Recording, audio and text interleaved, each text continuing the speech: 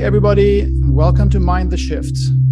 My name is Anders Bolling, and I'm the host of this podcast.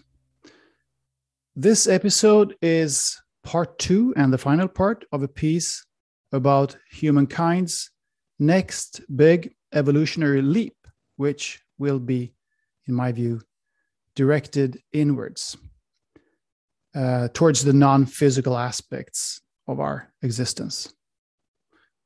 In the first part, last episode, I discussed some of the contemporary findings that are beginning to bridge the gap between science and spirituality.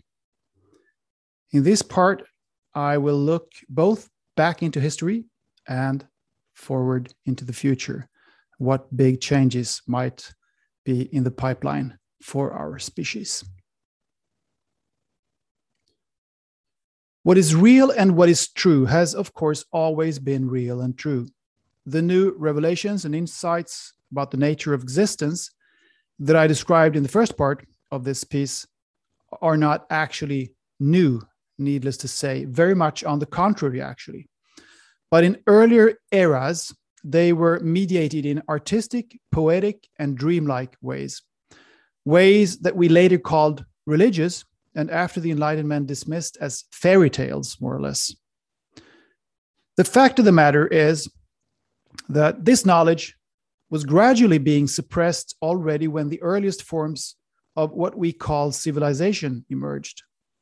Eventually, brutally so. In Western culture, this has most saliently been done through the decrees of the church. The Gnostics, the Cathars, and other groups who did what they could to salvage the knowledge about our inner essence, our immortality, and our connection with the universe, they were persecuted, tortured, and killed.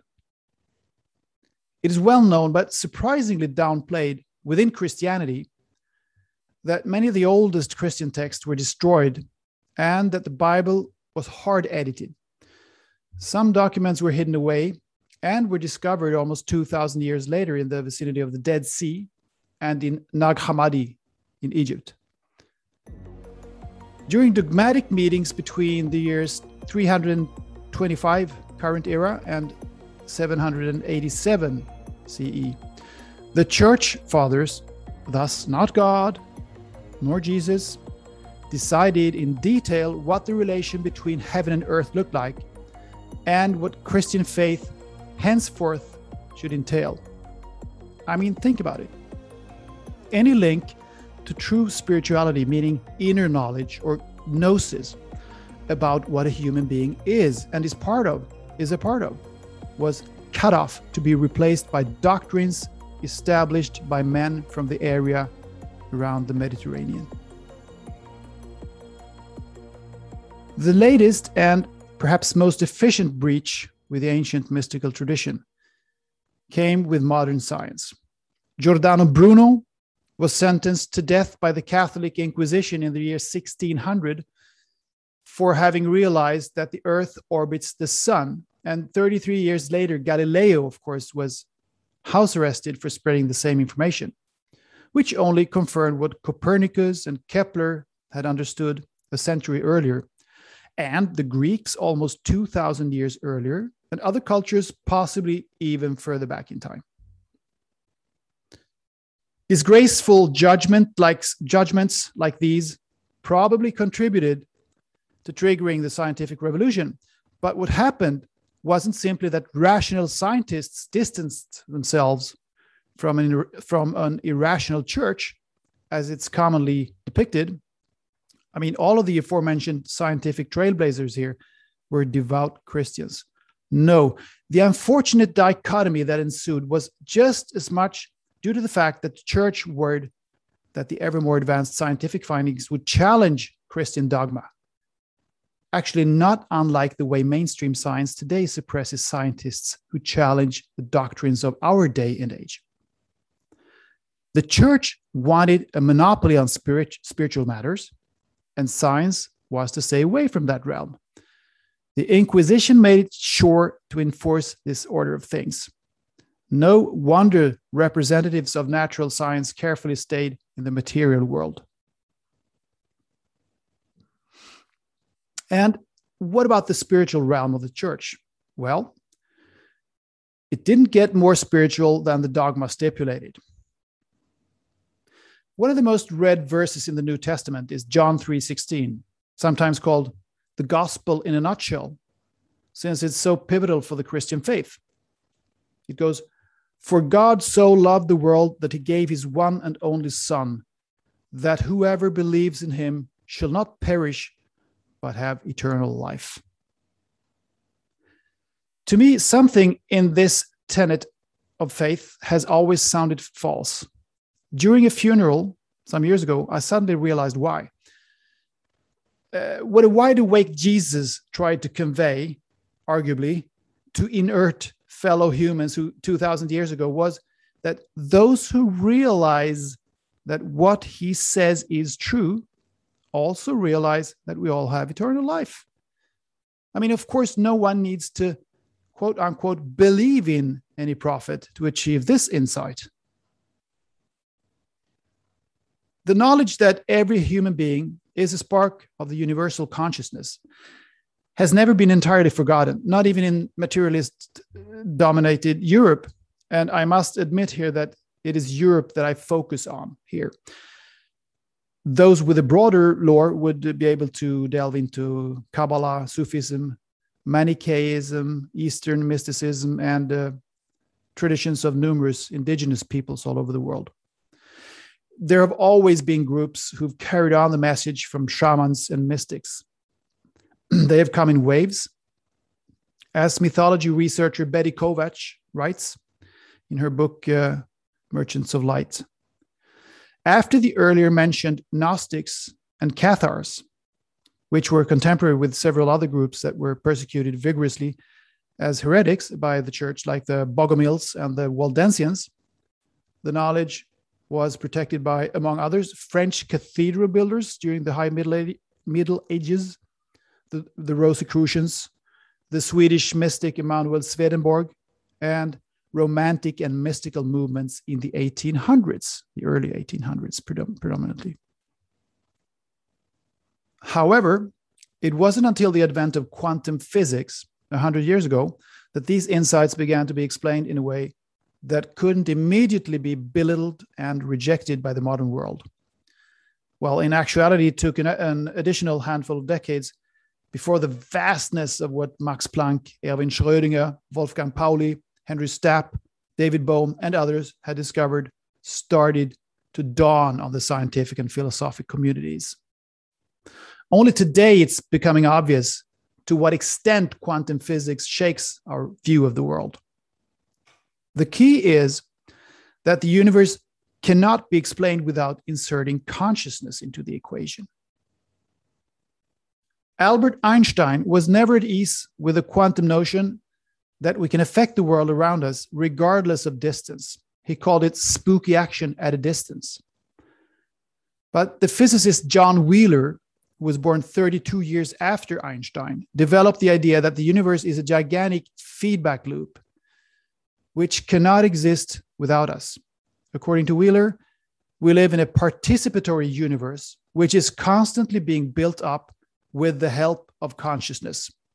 Every time scientists discover new, even smaller particles, it is consciousness that has placed something there for us to see. We continuously add new information ourselves. The deeper we look into the universe, the more consciousness puts out there. The act of looking with the expectation that we'll find something is in itself an act of creation. I'll say that again. The act of looking with the expectation that we'll find something is in itself an act of creation.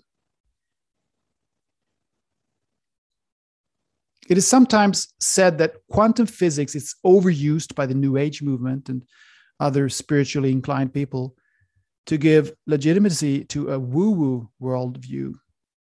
Well, as always, misunderstandings and false interpretations abound, but there's certainly no doubt that the discovery of quantum physics is one of the big leaps that, at long last, make it possible for us to understand what shamans and mystics have talked about since ancient times. The second big reason we're on the threshold of an existential expansion is something I discussed at the beginning of the first part of this piece: global integration. Humankind has reached a point in its evolution which is unique and irreversible. We now know in real time what's happening on the other side of the planet, and we know everything about people everywhere. Yes, that is an exaggeration, but I think the listener and viewer understands that this is a matter of difference in degree only. It's not particularly difficult to, get in contact with practically any human being on Earth and obtain detailed knowledge about her life. And this has never happened before in human history. It entails that the illusion of separation is more illusory than ever. Demands for stricter border controls and more national introspection are death throes, echoes from an era that is, in all practicality, already over, but which the most fearful among us desperately try to preserve.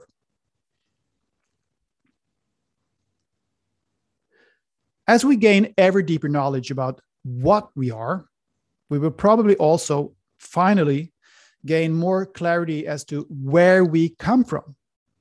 Our knowledge gap in this area is pretty shocking considering how much else we understand fairly well. And this gap, too, is largely due to more or less conscious suppression of ancient knowledge in the form of legends, myths, and stories. The old texts and inscriptions that remain or have been rediscovered in more recent times haven't been taken seriously. But there are maverick researchers out there who study these texts with fresh eyes and look at them as if they tell us what actually happened. And I mean, honestly, why would these earlier humans spend enormous resources and thousands of hours, century after century, on writing fairy tales? Doesn't make sense, does it? The conclusions that can be drawn from such an approach topples the history curriculum of our schools. But this is a topic worthy of its own essays and pieces, however. Hopefully I'll get back to that someday. Many are reluctant to use the word love in other contexts than the personal, but to really bridge the gap between science and spirituality, we have to realize that the one constructive force behind the entire conscious, dynamic, and polarized universe we inhabit is love, and fear is its destructive counterpart. They're both needed, but love creates and fear destructs. There are quantum physicists who dare to be open about this. I mean, feel free to check out David Bohm's beautiful conversations with Krishnamurti. Science is also love.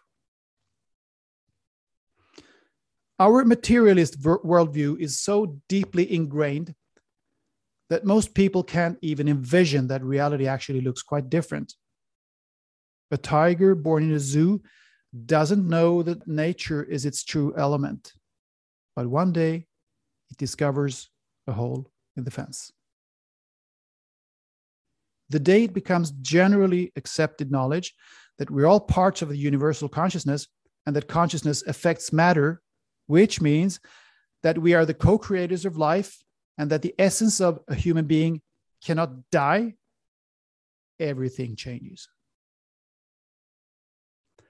There's not a single area of human life and society that will not be impacted, although the transformation will likely be gradual. In the long run, the consequences are virtually impossible to overview. Here are some examples of what I think will happen. When we no longer are driven by fear of death, but are motivated by love for life, we will look back in astonishment on generation after generation of perceived suffering. Healthcare will be remodeled from the ground up when medical science counts on a self-healing ability in every patient. Who would even dream of engaging in armed conflict and hurt others when they know that they would then, in actuality, be hurting themselves? Every textbook used in our schools will have to be rewritten, and probably all collective teaching will have to be overhauled. When we realize that creating, giving, and receiving are motions in a never-ending energy dance, fewer and fewer see any point in sitting on physical wealth. The money-based economy will gradually seem archaic and eventually lose its purpose. And nation-state borders will be unveiled as the strange, randomly established barriers straight through a united humanity that they've always been, which renders all traditional diplomacy obsolete. To let oneself be controlled by authority figures, that is, people who've been handed authority by virtue of office or position, democratically elected or not, will feel foreign. On the contrary, inspirers and excellent administrators will be embraced. Traditional dogmatic religions will appear ever as oddly superficial as money and nations and will fade away. And finally, and naturally, science will experience a formidable new revolution, this time in tandem with what has been called the metaphysical, and everything will be looked at in one all-encompassing context. Now, the objections to everything I've said in this piece, both in part 1 and part 2, are obvious. These are just free fantasies. It's magical thinking. We have to be realistic about these things. Such assessments are in fact mirroring exactly the worldview I claim we're about to leave behind. Thus, they don't resonate, which probably irritates the materialists. Now you tell me how we would be able to crawl even an inch forward with merely more of the same. Are we possibly to rely on a few additional, slightly better laws? A few more regulations, perhaps? A few more deals between unchanging nations? A little freer trade or maybe a little less free trade? Is this what will make people feel better? People who, by the way, basically are quantifiable units, just as goods, money, companies, and nations. But mind you, only everybody else, never yourself or your loved ones. Now, are these things what your heart tells you to embrace? Is this how we evolve? Is this how we will be able to wander together towards a brighter and happier era? If the answer is yes, you basically say that our species has never evolved. I mean, we're far away from the view of humans and society that we had, say, 500 years ago. Therefore, we ought to realize that we will be far away from today's view 500 years from now, and most probably long before then, because everything spins faster in an integrated world. We will make magnificent new discoveries in the coming decades and centuries. We will gain wondrous insights and experience spectacular change. We will look upon ourselves with completely new eyes. We will liberate ourselves from the chain of self-inflicted suffering. It will be a different world, and it will not be 1 century too early.